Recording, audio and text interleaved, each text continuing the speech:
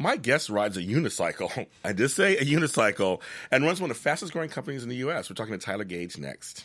This is Book Circle Online, featuring in-depth discussion, insight, news, and commentary on all the world's leading book titles and their authors. And now, Book Circle Online. I like hearing nice, just regular music sometimes. I don't mind dance music or things like that. So I like to hear something that's just like a guitar and a vocal. Chill. Yeah, I'm with you. especially in the background. Yeah. In my garden. There you go. That's one of my garden. Hi, you guys. Welcome to Book Circle Online. I'm listening to Mason Jennings. There's a song right now. It's really good.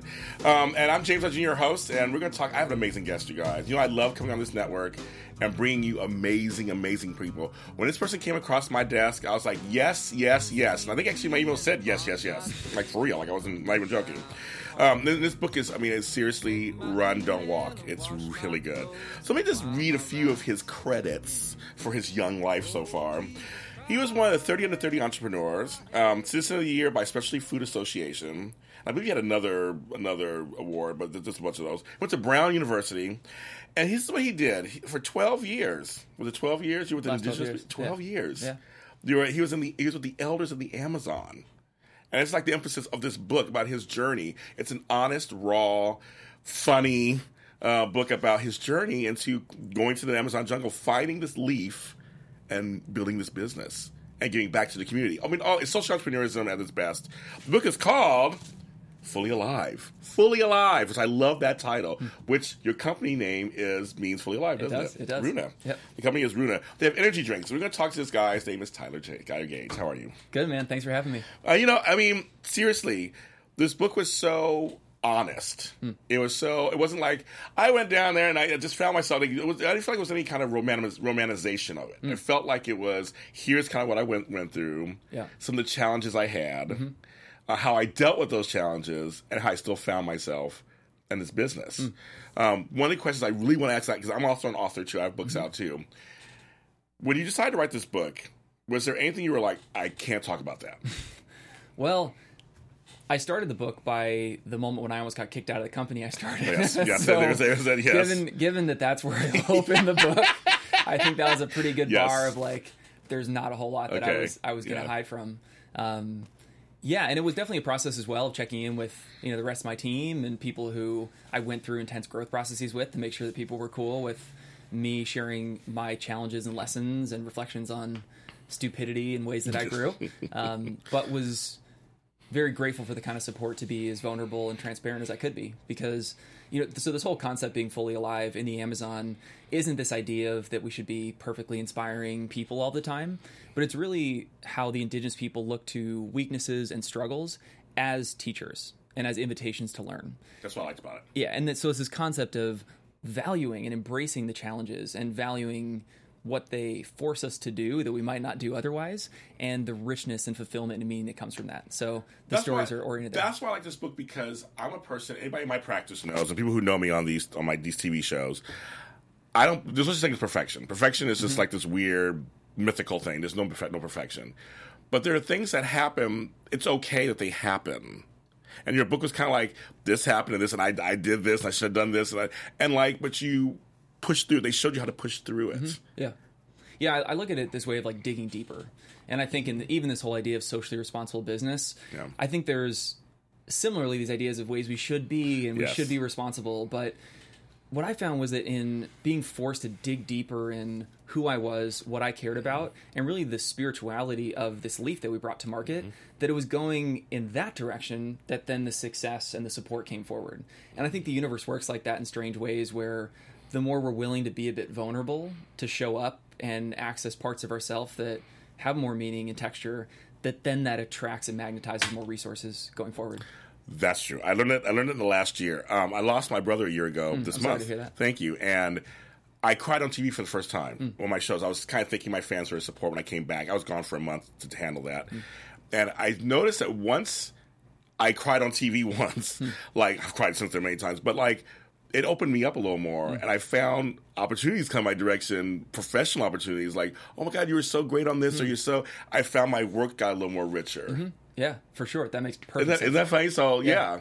it was like you're afraid. Yeah, but. And that's where somebody asked me yesterday. They're like, "Are you afraid that in writing this kind of book at this point in your career that it's going to close doors for you?"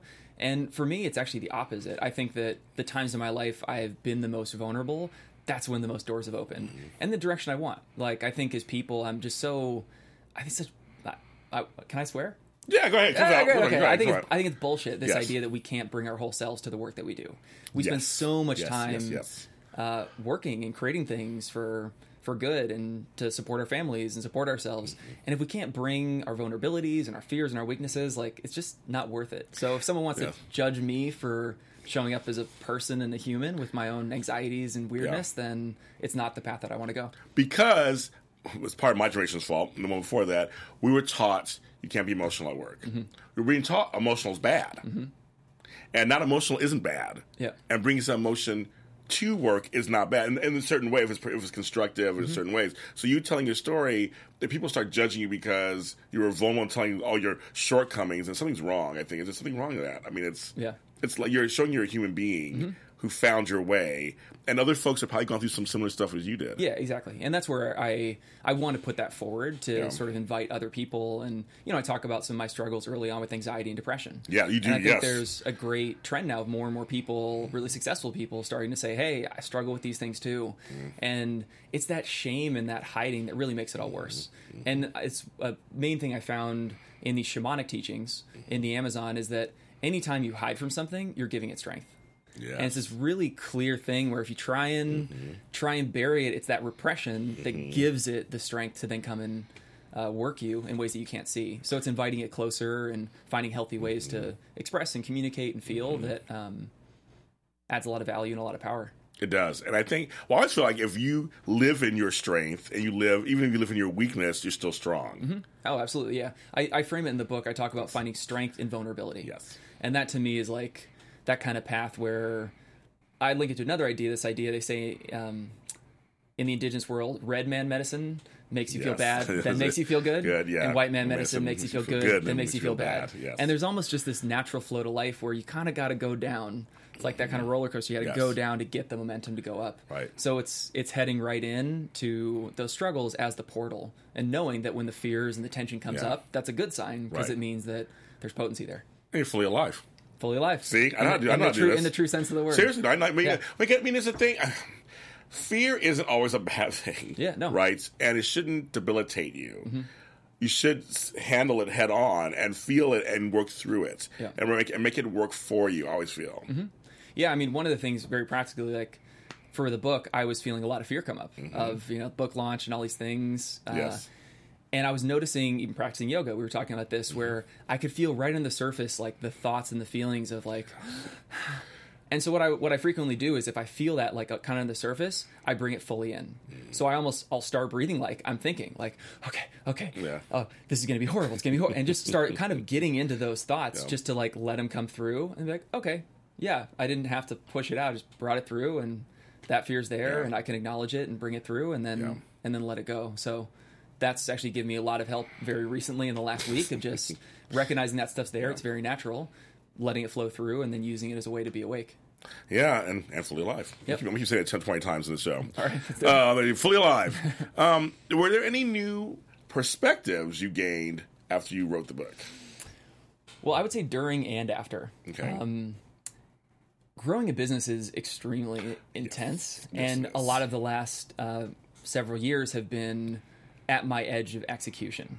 And it's been challenging for me as someone who really values reflection and integration. I talk about the shamanic work. I've done a lot of this moving from sort of ingestion to digestion. And I intentionally put myself building a business in a heavy ingestion period for many years on end. Yes. So I would say a lot of what was constructive for me was then taking a step back to have a bit of space to digest things that kind of made sense, or there were some threads that had lessons, but then to bring the two together, understand the consequences they had for me. So I think the spaciousness, which is a big lesson that I reflect a lot on, gave me a lot of value. Okay, we're going to go back a little bit. So we're going to go a little bit in, and I'll make sure I missed my one thing here. Let's see. There's a story, which I remember it though. That's why I read the book. You had two friends. But their names were the same, like Pat and Nat. Yeah. It was just hilarious. Nat, I'm like, that's just hilarious to me. Because they introduced you to social entrepreneurism and enterprise. You didn't know anything about that. Yeah. I mean, I didn't know anything about that until a few years ago. Yeah. I mean, same. I really didn't know. I'm like, what is that? And you were like, what does that mean? Yeah. And because you watched them tell their stories, how they gone to Thailand and places, and they were telling their stories. So before them, did you have any thoughts of going into business on your own at all? Did you feel like because you went to college to Brown, you did all that, but did you ever think? Zero. That's like, yeah, okay, yeah. 0/negative, depending on how you look at it. Yeah. You know, I was one of those students where I intentionally avoided taking any math or science course. So all of my courses in school were like that's funny. Eco-poetics and, you know. Okay, wait, first of all, what is eco-poetics? Eco-poetics is poetry inspired by the environment. So basically the intersection of sort of environmentalism and poetry. I have a poetry book out. I think one of my poems is about a tree. Yeah, all right. Would that be eco-poetics? Yeah. So guys like Robert Bly and those kind of guys. Oh, yeah, like, yes. That kind of vibe. You heard that word before. Yeah, funny. so that was like my vibe of things, and I was excited. My plan after graduating is to go back down to the Amazon and keep doing my research and study the languages and just really immerse myself in that way. But it was the summer before my last semester that I'd been down in the jungle and had a really powerful experience. One afternoon, a man in the community told me this incredible story about how his grandfather's spirit lived in one of the big trees by the village.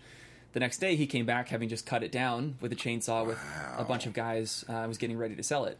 And me, for my like Bay Area environmental, arrogant, went up and was like, hey man, that's kind of contradictory that you can spouse all these values and, mystical ideas and then you're cutting down this tree. Like, what's the deal? He told you, didn't he? He did. So he looked at me, he said, well, if you had a choice between cutting down a tree or not having money to send your kid to school, what would your choice be? If it was between cutting down a tree and not having money to send your mom to the hospital if she was sick, what's your perspective on that? I got it. Thank you. Got it. Like, oh, ooh. And that felt like a big punch in the gut, and then started changing my perspective of there's so much richness to these cultures, but they're not isolated off in the jungle anymore. They're really trying to figure out how they can carry forward parts of their tradition they want to, and at the same time get access to education and communication and things that they want and absolutely have every right to. So that's where this idea of social entrepreneurship came in, of they're nice ideas, they're nice values, but if we don't have tangible businesses and real economic opportunities for these people, the rest of it doesn't mean anything. Yeah. And it was a great bridge as well with my background in language and religious studies. I saw building this business really as a type of poetry in a way, where it's actually the most concrete thing. We sell a product that carries a story of a people and an identity, and it comes from a place. Yeah. And it's such a tangible way to share a story. We're going to talk about that. We're going to talk about the leaf and all that. We're going to talk about that, the master. We're going to talk about that, master plan, all that.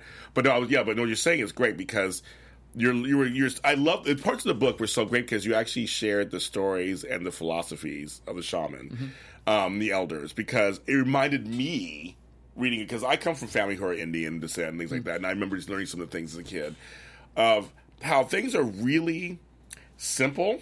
Yeah, they're really profound. The lessons you're learning, because you're in the jungle, you're literally everything is present. You have to be fully present. That's what I got about this book too. That the whole time you're being forced to be present. Yeah, absolutely. Whether you like it or not. Whether you like it or not. Yeah, that's the key. That's the key caveat to that one. That's what I'm saying. This book it shows you his struggles. It tells you his struggles. You have to read the book to get in it, but it tells you his struggle. And I related to that. It's like there's sometimes I don't want to be fully present for this thing, but I kind of have to get through. And when you're there, there's not all the big distractions of Brooklyn or Bay Area or Los Angeles. Right. It's there, and it's right there in your face in front of you. That thing right there is right in front of you. Yep. And I think for me, a lot of what I've learned is that what's there is not just the external world, but then it pulls all your internal stuff right at the meeting point of those two things. Yes. And I think this task of encountering purpose and meaning, which for me came a lot through these shamanic traditions, is that meeting of those two worlds.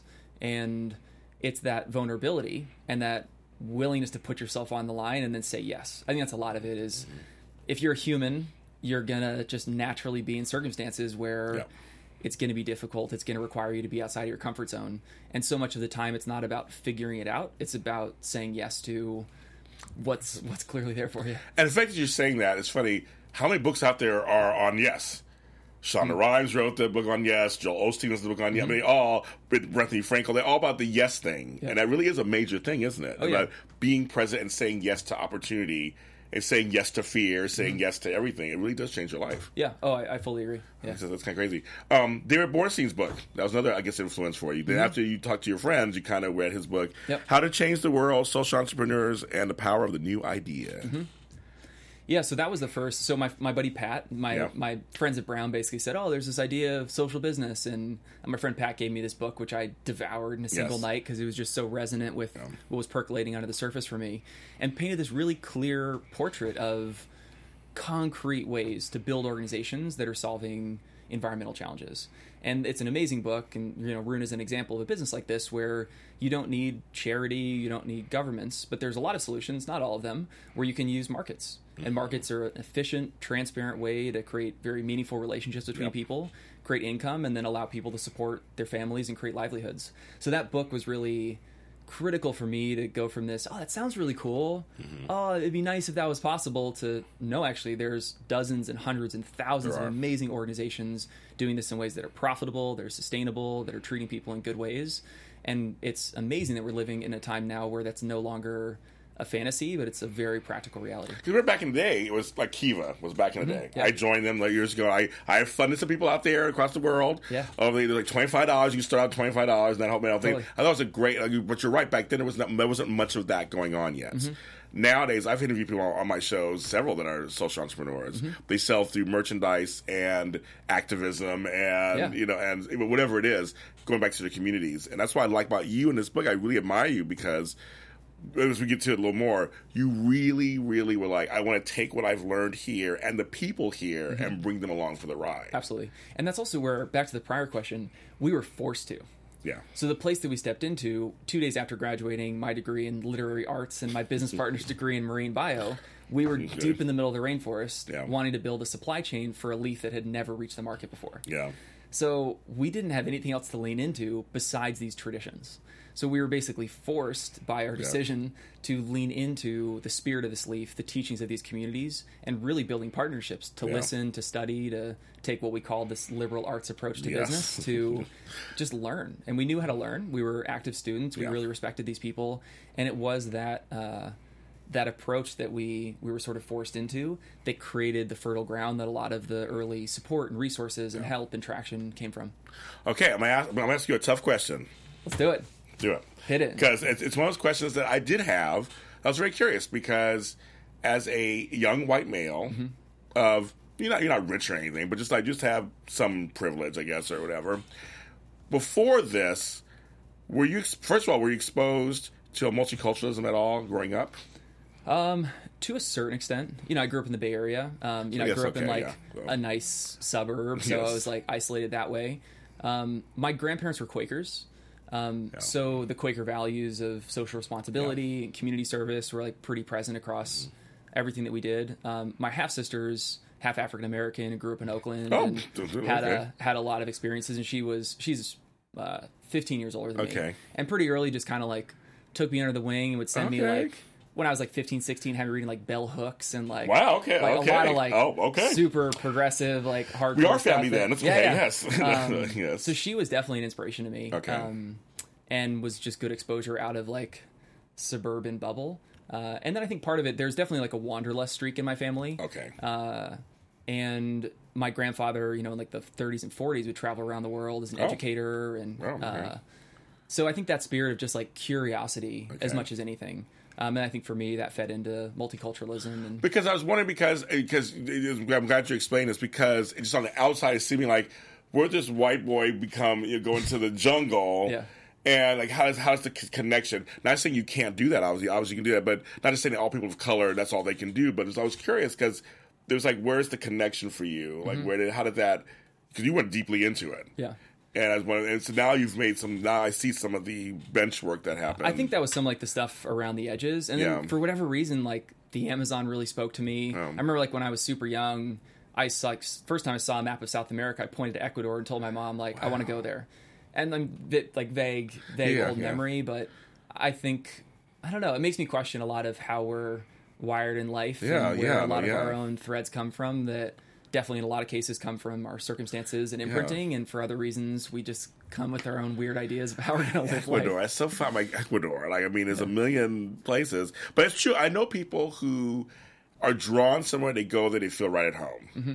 I've had friends go to Amsterdam, that happened to them, or in France, or the Caribbean. They say, I've always wanted to go there. I get there, and it just fits like a glove. Yeah. So was Ecuador that for you? Well, so it was Peru first in college. Okay. And part of it, too, so, I talk about in the book how even from a pretty early age, I started developing different levels of, like, existential anxiety. And so in high school, got interested in, like, lucid dreaming and then used Taoist meditation to get good at soccer. Like, things that I just never expected but sort of came in there. Yeah. And I think a lot of that openness and that questioning of there's so much more going on than anyone around me is talking about. Definitely not in my family. Definitely not in school. And when I went to the Amazon, these are people who live in that world between dreams and our physical reality. Yeah. And their attention and sophistication and reverence in really practical ways for the subtle natures of our mind and our spirits and our dreams and our environments. It felt like things which I'd sensed and was curious about. Like these people, they live there. That's how their languages are designed. That's how they relate to each other. That's how they get up every morning. So I think that resonance of that awareness and commitment to the subtler layers of life felt like it just matched up with some of the things and my own. You're amazing. I'm already sold on you already. You're amazing. You read this book, and now meeting in person, I'm like, you have it. You have it down. I'll call myself out. I'll take that. I'll take that. You're amazing. You're amazing. And the thing, is here for me as I'm a generation ahead, away from you, or maybe two. I worry about sometimes the younger generation. Mm-hmm. I think I have daughters your age, I'm sure, and I always worry about what's going to continue on. Reading your book and knowing how young you were when you were doing this made me smile. I was like, good, there's somebody out there who's searching for more and searching within at the same time. Yeah, I think it's something I think about as well. And I do bring it back to this whole thing of being comfortable with the unknown and our willingness to be uncomfortable. Yeah. It's something that I think the younger generations, we're just not that exposed to, and I think technology really encases us from. So I'm really into different ways for young people we can facilitate immersive, challenging experiences. So, for example, there's a great organization I love called Global Citizen Year, which is helping people... Sounds familiar, kind of. They're helping people take gap years between high school and college. Okay. And to go to foreign countries and be of service and really be supportive of that feeling of uncertainty to go explore an adventure. Or, another friend of mine does wilderness immersion trips for kids in the inner city and people in the summer to get them into environments and experiences to get access to themselves in the natural world. So that's where I think, reading things and talking about things is helpful. I'm a big fan of how we get people over the edge, and then because once you're there, it's uncomfortable, but then people get the whoa, okay. I think it takes a lot of pushing on edges to have some of those deeper layers come up. And it really does. You really do learn. I mean, I remember my first time. I mean, I speak Spanish, but my first time going to a fully Spanish-speaking country, and I was by myself. I learned a lot. Yeah. And it really did open up my mind. And I came home still dreaming in Spanish. It was kind of funny because I was forced to really do it. When I went to Montreal, there were parts of Montreal that were just French. Yeah. I was trying to figure out the subway. I was like, but I figured it out. Yeah. There's a sense of accomplishment when you do that. Because nowadays, I'm going to say it, I don't care. There are a lot of lazy people out there who just lazily go through life.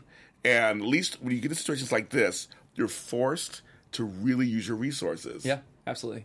And I think it's also something I love in the jungle and even Latin America where people are so resourceful. Yes. It's just a lot of the way of life. There's an inherent resourcefulness to life. You just figure stuff out. And in indigenous communities, when their bank, their insurance system, all of it is the community. Yeah. There's no institutions. There's no one else providing loans or anything like that. So you need help. It's the people around you. And that makes you pretty darn resourcewful. You can get me do anything. I think you can get me do anything. You're so. Come down to Ecuador. We'll have some fun. God, right now I'm saying yes. I would love to. I would love to. I don't know what I would do, but I would love. I almost want to. Honestly, open invitation. And we love having people down. It's fun adventures when we get down there. We'll talk. All right, cool. I think that's supposed to be interesting. So you got me doing anything. Okay, so another question I want to ask, just because it's just my own curiosity. When you're there in the jungle, how is it hygienically when you're used to American way? How did you kind of sleeping wise, because I know sometimes when I go to the Midwest and it's so quiet at night, like when it's like there's no sound, I'm like, I'm wide awake. I hear everything, but there's nothing happening. And it's kind of weird. It'll take me a few days before I can actually sleep soundly. And I sleep really good after that. Yeah. How is it? I just want to know logistically, like, how is it when you're down there? The bugs. It's a dance. It's a dance. It's a dance. I mean, I think it's a mix of listening to your body and just surrendering. Okay. I mean, I think it depends on your intention, right? Like, so if I go down for 3 or 4 days, I'm much more protective. Like, for example, the communities drink this stuff called chicha. Do you know what chicha is? No. So chicha is the women, they chew yucca root, manioc root. Oh, yucca. I love yucca. Yeah, so they chew raw yucca and they spit it into vats and let it ferment. And they drink it. It's like a delicacy and like a staple of most of the tribes in the Amazon. It tastes somewhere like rotten milk meets spoiled kombucha, but then kind of sweet. It actually like there's something surprisingly tasty about it. Okay. But for obvious reasons, it's not necessarily the most microbially sound thing for someone who's not used to that.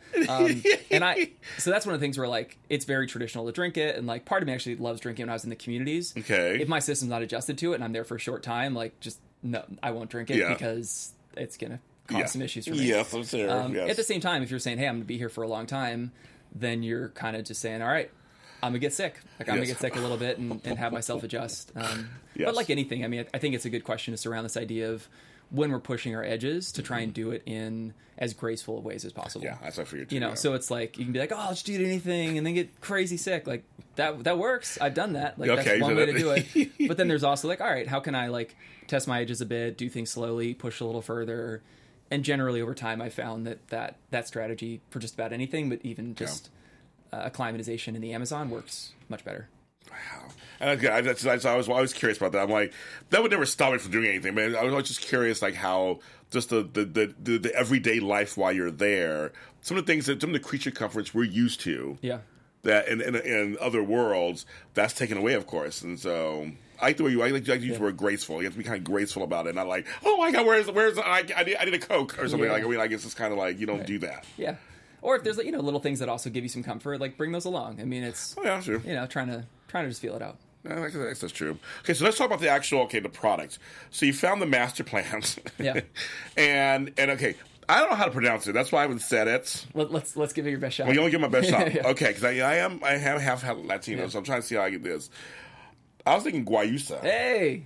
Yeah, see, right, Latino, let's go there. Yeah. So guayusa, it's a tea leaf, and so tell people how you came across it and that kind of stuff. So guayusa is the name of the leaf. Sometimes we joke, we say guayu so happy is an easy way to remember it. Super kitschy and stupid, but it actually works. So guayusa, it's a leaf. It's brewed like tea, but it's not actually related to normal tea. So like green tea and black tea come from the same plant. Right. Guayusa is a whole different ballgame. So functionally, it has a natural mix of caffeine and antioxidants, which give you this kind of what we call like a focused energy. For me, when I first drank it, I was kind of scared because I'm generally pretty caffeine sensitive. Me too. But it felt like it was more like holding me up from behind and helping me feel more awake and lucid than the like monster drinks and that kind of stuff, Red Bull. Punch in the face. So a lot of it, like I think it's great. Like we drink it a lot, and people drink it at like 10 a.m. or 2 p.m. So it's great that kind of like late morning, early afternoon sort of energy boost. Yeah. And the communities in Ecuador, the way they drink it, the whole community gets up at 3 in the morning. 3 in the morning. They sit around the fire and boil these huge clay pots full of the guayusa leaves and sit around and drink gourds of it and interpret dreams, tell stories. It's a really central part of their culture. Wow. And the indigenous group we work with, the Quechua people, for them, guayusa is their main everything. plant. Yeah. Okay. They use hundreds of plants for healing and food and everything, but for them, guayusa, it's like the defining part of who they are as people. Right. They say it's the lifeblood of their people and their ancestors. So it has incredible importance for them and their traditions and the way that they live in the rainforest. So for us, a lot of our process then was how do you bridge these gaps of this revered, powerful plant to consumer products on the shelves of Whole Foods. No, and he talks about it, and to me, it's amazing. I mean, I keep saying the word amazing, but like literally that you're like, wow, they actually did this. From the jungle, literally from the jungles of the Amazon, you created a business. It took some finagling. Oh, I know. I read the book, so I know. But I'm saying that just in general, you should feel really, really good about that. That just that you you took something that's from the jungle, and now it's a growing business, and you're also still helping the jungle. Yeah. Well, here's one of the ways I would possibly twist that, is that you could argue that potentially this leaf took us and took us on its journey of getting here. And I think a lot of my lessons have been around, I mean, I would almost say it's in some ways more of like a feminine approach to entrepreneurship, for lack of a better word, where I think so much of our iconography and definition of entrepreneurship is this like hard charging, like masculine, like this is my business, this is my vision, like all this. As I like really deeply reflect on what happened, it felt more like I opened myself to things down there. I was affected by things and then wanted to be of service and wanted to follow the meaning that was there. And this leaf sort of presented itself and has this attitude of wanting to be shared and wanting to be respected and wanting to represent these people in the Amazon in a good way. And in a lot of ways, it this is whatever, metaphorical and emotional. I love it. It feels like a lot of our job was kind of facilitating and sharing. Okay, you were the conduit. Yeah, like this wisdom and this plant and doing that in a respectful way. And I think I've actually gotten in a lot of issues, the times where I'm like, my business, my vision, like that mode of thinking. And I think there's been a lot of teaching and learning for me in that process. Of you can't help it. You're a man. Kind of reframing it. Yeah, you're framing it. Yeah. You're a man. There's things. Sometimes we have to break down our old, just what comes to our brains to find new ideas. And new way of thinking. And one of the things with guayusa as a plant in the Amazon, they often characterize plants as more like masculine or feminine. Of course, their kind of metaphorical way of understanding it. And what's interesting is guayusa, it's a caffeinated, energizing plant that has a very strong spirit, but they actually identify it as being more of a feminine plant. Interesting. And in many ways, it's almost this like sort of masculine presentation of what is like a really feminine energy, because its spirit is very nourishing and very connected to the heart and the spirit, but the presentation of it is this like activating, excited, like life force energy to it. We're using both sides. Yeah, exactly. I mean, there's nothing better than being able to use both our feminine and masculine sides to create something. Yep, agreed. I just think that's so wonderful. So, I mean, okay, so you do social entrepreneurism, you have the leaf. Well, just tell people kind of how you decide to make it an energy drink and not like something else. I mean, it could be anything. It could have been soap or something. I mean, whatever. But you decide to do that because they make it as tea there, obviously, but you chose to do it another kind of way. So there's a funny story in the book about us riffing on some like hilarious ideas around how to bring this to market. But ultimately, we saw it as what we envision as the most dramatically different product opportunity for guayusa. So we read this great entrepreneurship book by this author, Doug Hall, and he talks about how any product you bring to market needs to have a dramatic difference. Yes. And to me, it's actually one of the most consistent pieces of advice I give to other entrepreneurs. If you're thinking about a product or a service you want to offer, if it's slightly different from something on the market or basically the same thing, everything's so competitive, good luck, basically. Yeah. So what can we do that was truly different than other things? So as an energy drink, we sell a product that is from a leaf, not a lab. So compared to Monster and Red Bull, we have an energy source which is 100% natural, comes from a leaf in the Amazon, and has all the functional benefits for energy. So that dramatically different story, if we're trying to basically redefine what energy means in the market, is really bold and really different. And we're selling a product that's the same price as a Red Bull. So we can be really competitive and help people upgrade on function and health and the story without having to upgrade on price. Yeah, no, you do. I just think it's really, still I go back to this part that I just really like, that the community is involved. Mm-hmm. And so as you talk about the struggles in the book about that, but just tell people out there a little bit, it can be done because you're doing it. Yeah. But it was tough to kind of like figure that out. Totally. Yeah, and so for us, so part of what was cool about what we got to do is that it was very challenging that no one had ever commercially produced this leaf before. Right. So that, I mean, we had to figure out how do you do that? Everything from scratch. Yes. At the same time, it was an amazing innovation opportunity. I'd worked a little bit with like fair trade and organic chocolate and coffee. Mm-hmm. And it's really great. People should buy organic and fair trade chocolate. Of course. However, it's challenging because those industries are so entrenched in long histories of injustice. Yes. So you're trying to inch them better. Yes. With guayusa, we got to say, all right, if this is the spectrum of like terrible business to like your ideal, let's put the flag of what this industry is going to be defined by at the highest end of fair trade principles, community enterprise, grown in the rainforest, organic, direct sourced, and make that the definition of what this is. So I think when we started with those values that were consistent with the values these communities have carried, it was an immediate linkage. And then from that gave us the support and resourcefulness to figure out all the tactical and strategic pieces to get it going. And I guess I was assuming because you have this relationship with the community there, that it was a little because you respect them. They see that you respect them, and they can make some money off of it, of course, too, in a good way. Yeah.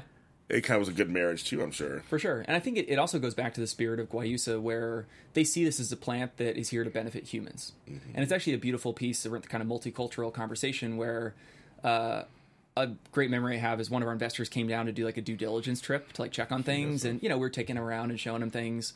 And at one point they cornered a farmer when we weren't around to basically be like, hey, this is all great. And like 2 thumbs up, you're making money, like PR story, all great. But like, what do you really think about the fact that there are these like white people in like America drinking your guys' sacred leaf as like a tea in the afternoon? Like, what's up? And the farmer's like, everyone should drink Guayusa. And he's like, okay, I get it. Like PR story, everyone should drink Guayusa, but like, come on, like you're native, like these are white people, like this is a product, like come on, like give me the real story. And he's like, everyone should drink Guayusa. And the question literally didn't register because in his view, in their view, Guayusa is a gift to humans. Yes. And a big part of how they define themselves as Runa people, fully alive people, is being intercultural. And it's such a part of their sort of older history, kind of pre-colonization and all the atrocities and understandable protections that have come as a result of that. But there is that inherent desire to share.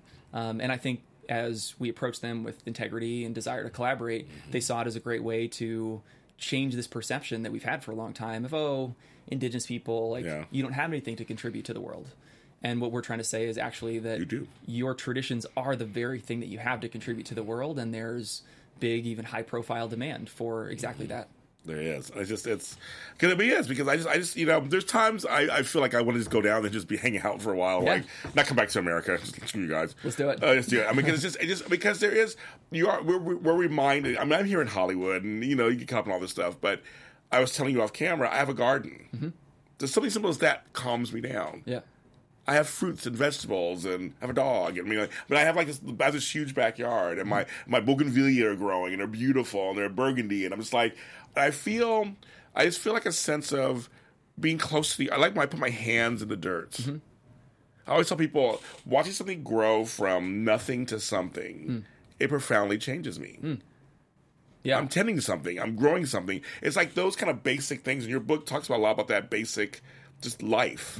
Yeah. Not the cars, not the this, not the that, the clothes. It's just like, this is basic life stuff. And I think the natural world, whether it's gardening or walking in nature or going for a hike, has so much to offer in, I think, very practical ways and also very unseen ways. And that's a big part of how the Amazonian people approach it, is that there's so much else that happens behind the scenes that's not in the sort of minute front of our minds. Particularly being immersed in nature, there's just a lot of spaciousness that occurs. And spaciousness that then gets translated to our thoughts and our feelings and helps us integrate and digest in that way. One of the great examples, there's a tribe in Brazil, which is just a great example of this. In their language, there's no words for left and right. The only ways they navigate space is upriver and downriver. Oh, wow. So if you really think about it, it's actually pretty profound, which means that any sense of personal space isolated from the environment is actually inconceivable. Like, they don't have a way to, like, think about or relate to this idea of, like, isolated space and navigating isolatedly. Their definition is all in the environment. Wow. And if you think about it, like, the repercussions of that is just one small example are actually really paramount. I think there's so many ways that we, through gardening, through hiking, through meditating, through whatever, can take little bits of that to bring more of our identity and ourselves into the world around us. I love this. So you're a good motivational speaker. You should be motivational speaking. You're really good. You too, following your lead, man. I like, but seriously, because this book to me was a great example of a coming of age story. And first I'll say young men in their 20s should read this book, but I'll say women should read it too. I think women should read it also, because I think you'll find things in there for you too, just still coming of age. I mean, you came of age, so to speak. Yeah, I mean, one of the ways I like, I mean, this is overly ambitious, but I think like the Eat, Pray, Love side of it, I think, and there's other books like that have done a lot of that for women, and I haven't seen as much of that for men. No. And especially in the entrepreneurship space, most entrepreneurship books are like, I started a business and sold it for $1 billion, right. and all the lessons there, and that's great. Right. But wanting to take some of that growth journey. That's why I liked your book. It said it wasn't just that. It wasn't just like, here's point 1, 2, 3, 4, 5, how I got here. It was like, here's point 1. Let me show you all that's going on in point 1 and how we got to that actual conclusion of point 1. Then point, like, you spell it out. Yeah, I mean, I think also it's also extremely nonlinear. And that's another thing that is very Amazonian and very indigenous. You know, we often think and want things to be like cut and dry. Right. And in the Amazon, they're more like sinuous than cut, and they're more like moist than they are dry. Yes. I like that. Yeah, so I think a lot of my journey, and even historically, the last few years, I've seen people be like, oh, Runa and Tyler, like, he had this perfect vision, started this company, it was all very linear and clear, which couldn't possibly be further from reality. Like, no. It was really valuing the unexpected and unusual twists of life. I think you used this word earlier, which I use as well, of like the curiosities. Of just following curiosities that then lead somewhere. It's like kind of step 1, and then who knows where step 2 is gonna. It's gonna be somewhere, and then take that for what it is, and see where it takes you. I always say curiosity we get as a kid. Well, I've raised 2 kids, so I know as a baby you're curious. Small kid, you're curious. That's one thing you should never lose. Yeah, agreed. We lose it sometimes when we're adults. Yeah, but like, we shouldn't. Don't lose the curiosity, because you never know. Even in this business, because I was curious, I've gotten things. You don't know what's out there that could lead you to somewhere that's just beautiful. And the point around that I try and emphasize is that it's very practical as well. Like, I look at our business and lots of other, you think about these stories of other businesses getting started. It is often those unusual things that then trigger the insight that then leads to something super powerful. So it's not just this like, oh, we should draw and be creative because it's nourishing on some level. Yeah. In my view, it's actually extremely practical. It's actually using the fullness of our faculties to get insight and exposure in a broad sense of it. Yeah. And then what that does to our power, our ability to think, our ability to solve problems is meaningful, very meaningful. Oh, yes. Because here's the deal, folks. What I do affects you. What you do affects this person. Everything that whether you know Tyler or not, whether you know who I am or not, whatever we do does affect change in the world. I always feel like whether you know it or not, it affects you. Yeah. And so to me, reading your book affected me. Maybe think about a few things. Meaning, and now you're affecting change for other people. Now somebody's going to watch this. It may affect change. Like, there's a ripple effect. That people don't always realize that happens. And I believe whether you see it or not, it's out there. Yeah, I totally agree. I think that interconnected approach and mindset is a very important one. Mindset's everything. Now, just on the purely entertainment side of this, I'm reading somewhere that you have, you're doing work with a purpose. You got all that. But you have some investors. Yeah. You may have heard of these people a little bit. I don't know. You used to tell me Olivia Wilde, Leonardo DiCaprio, Oscar winner Leonardo DiCaprio, and Mr. Magic Mike himself, Channing Tatum. Yeah. So Channing Tatum. How'd you get them involved? So it's honestly another great example of us doing our thing, not having any expectation or intention there, and having handfuls of weird synchronicities and coincidences, building those relationships. Probably the best stories with Channing. I was up in Connecticut with one of our other investors, an older Indian man, and he said, a friend of mine knows this guy. I think his name's Tating Channing. I'm like, I think you mean Channing Tatum. He's like, oh yeah, I think that sounds right. Like, do you think he could be helpful to the business? Oh my God. I'm like, yeah, probably if you want. Yeah. He's like, oh, all right, I'll talk to my friend Neil and he'll reach out to Channing. So his friend Neil called Channing and said, oh, you got to check out this stuff called Runa. Channing's like, oh, we live on Runa. Like, Runa's our jam. The reason being that they had to write the first Magic Mike, he and his business partner Reed, in 3 weeks. So they basically just chugged Runa for 3 weeks to write the first Magic Mike. Then Neil was like, oh, well, I'll introduce you to one of the co-founders, this guy Tyler Gage. To which Channing said, oh, yeah, nice try, Neil. Like, I'm not gonna fall for that. Neil's like, what? He's like, come on, man, I'm not gonna fall for that. The reason being that his big breakout movie Step Up, his character's name was Tyler Gage. That's right. Yeah. I totally forgot about that. Yes. Bizarre. See, well, there's no coincidence. Yeah. There's things coincidence. True. Agreed. It all happens for a reason. But then he's been, such an incredible supporter of the business. Been down to Ecuador and Peru with us multiple times. Okay, good. And the other thing I that's been really supportive about all these people is that they're professional storytellers. So thinking about what our business is we're trying to tell the story of this leaf and of this product. So to have people like that where, sure, they're celebrities, whatever, but they're storytellers. Their career and their art is storytelling. Yeah. So to have their support, and we designed products with Olivia Wilde and her team, and just had fun and creative ways to do the core of the business. I want to do more. I want to tell you, promote you to everybody. I want everybody to know this. I won't say no. I won't say no. I know, but I'm seriously what else can I do to get them out there more on TV? I appreciate that. That's just because I really am a person. I say it's all my fans know this, my followers know this. I talk about the village. My cultures, we come from village mentality, where it was, the village, you supported the elders and the younger people, and everybody worked together to make something happen. Yeah. You literally have done that. And so it speaks to me inwardly so much about the village mentality, that you come together to create something wonderful. Yeah. One of the cool ways we've built that into the business is anyone who works for Runa, after they've been with us for a year, we give them an all-expenses-paid trip to the Amazon to get up in the morning and drink tea with the farmers and kind of keep that cycle alive. So I always get excited about ways we can bring that value system back into just the incentive plans for employees and ways of operating day to day.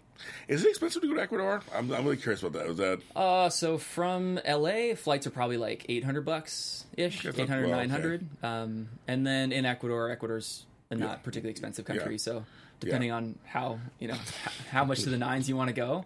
But yeah, in the jungle, life's pretty affordable. Yes, yeah. I'm sure more affordable than Los Angeles. Yeah, no, and the Bay Area, different ballgame.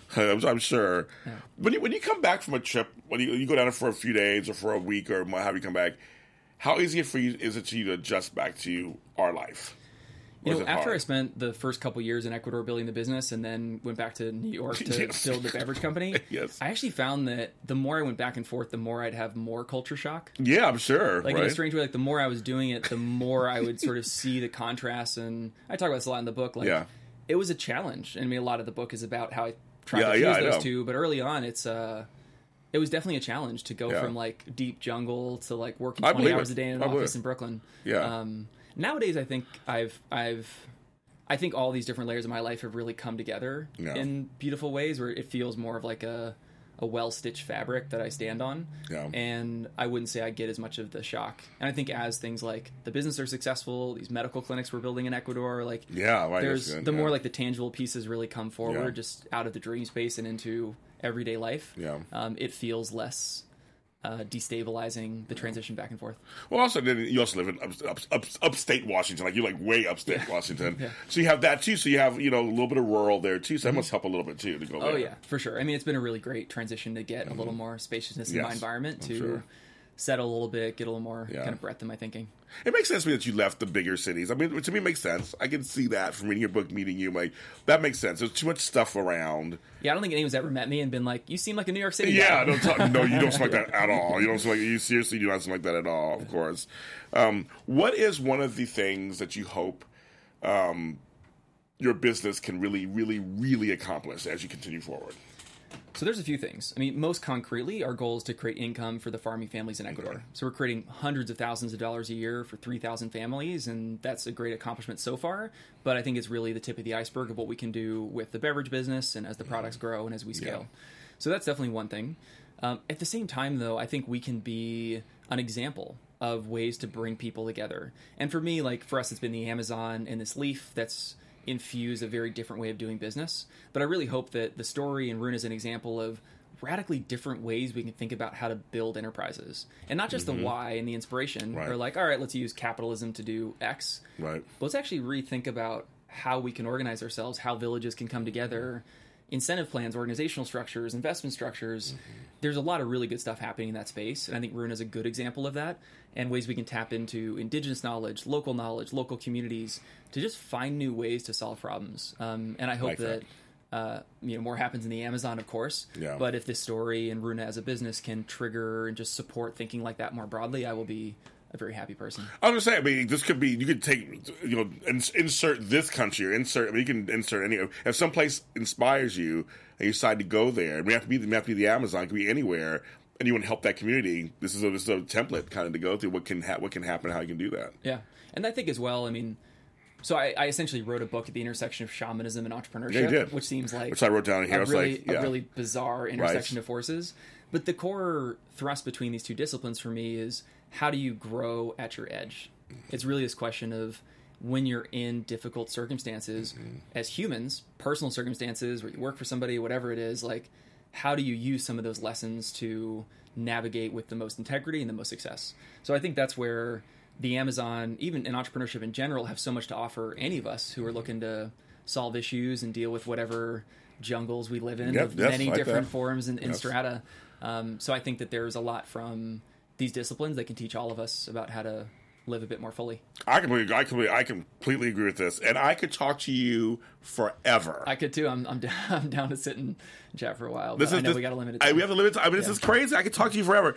I mean, in all seriousness, I think what you're doing is wonderful. Thank you. I appreciate it. I think God, we have people like you out there who are giving back to the universe. Thank you. Well, the universe has given a lot to me, and giving back to me is I know you understand, and you're doing your work too. I'm trying my best to. I think thinking outside the box and doing your own and finding other ways to do things, not just what's been told. Because you always hear things, well, it's always been done this way. Well, that's done now. Yeah. Nowadays, you can figure out ways to do things. Yeah. I like this idea of being anti-dogma, but not necessarily anti-establishment. Yes. In the sense that I like this idea of like using institutions to redesign institutions. So it's not like a rejecting, this is all just screwed anyway. It's like, all right, well, the ways it's been done are kind of screwed, but we still have to build really meaningful things that can support our families, our communities, the natural world, and it's a serious job we have to take.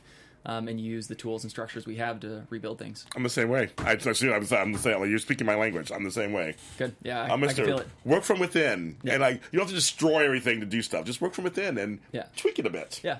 I'm with you. But it's called Fully Alive, you guys. Okay, so where can they find the drinks and everything? Like, so that's a big point right there, and your website and all that kind of stuff. You can tell people for sure. So you can find Runa products in Whole Foods and Safeway, Stop and Shop, lots of natural food stores. Amazon.com, ironically, is a great way to find Runa. Amazon.com is one of our top retailers. You can get book, product, everything on Amazon as well. Our website is runa.org, RUNA.org. My website is tylergage.com if you want to learn more about different shenanigans that I'm up to. It's unicycle riding. Unicycle riding, all that sort of stuff. Okay, before we go, why unicycle? Where did that come from? My dad, growing up, was like an amateur clown. What? Oh my god! Yeah, so when I was young, he had me riding like 7-foot unicycles and the whole deal. See, okay, wait a minute. You have to come back. So you have to come back to one of my other shows because I feel like you have a life. But even before that, it's very interesting. Strange. Yeah, strange is probably a fair description. Interesting. It's like interesting. I like interesting. I like that. I mean, you have a whole other life in this music. But Tyler Gage is my guest today. Of course, get this book, Fully Alive. This is the book. Get it. It has it's really pretty. It's with some of the elders, right? They are, yeah. There's some of the elders on there. Friends. That's one of your friends. So we love that. Go. You find it anywhere. Get it. And if you like it, tell me about it. Tell me what you think about the book. Let me know. I'll pass on the comments to him. Please. If you want to get in touch with him on some level, contact me and I'll get you in touch with him if you need to do that also. Maybe I'll be in Ecuador one of these days with him. Who knows? Let's do it. We're going to do it. Because I think I'm a little fearful, but I'm ready to walk through the fear. There you go. That's the way. Here on Booksucker Online, we have a bunch of interviews. I do a bunch of them here for them. You go to iTunes, go to SoundCloud, go to YouTube. You can download them and listen to them, or you can watch them on video. So go there, Booksucker Online. All the interviews are here. This one will be on there too. This will also be on my social media pages. I'm at James Law Jr., where all James Law Jr.'s are sold. I mean, just type my name up and I just pop up everywhere. Not at your house, but I pop up everywhere else on your computer. And it's just James Law Jr. everywhere across the board. And I want to thank you so much for watching us. Thank you for being on the show. Thanks, James. I appreciate it. And come again next time. Love to. And I will see you guys next time.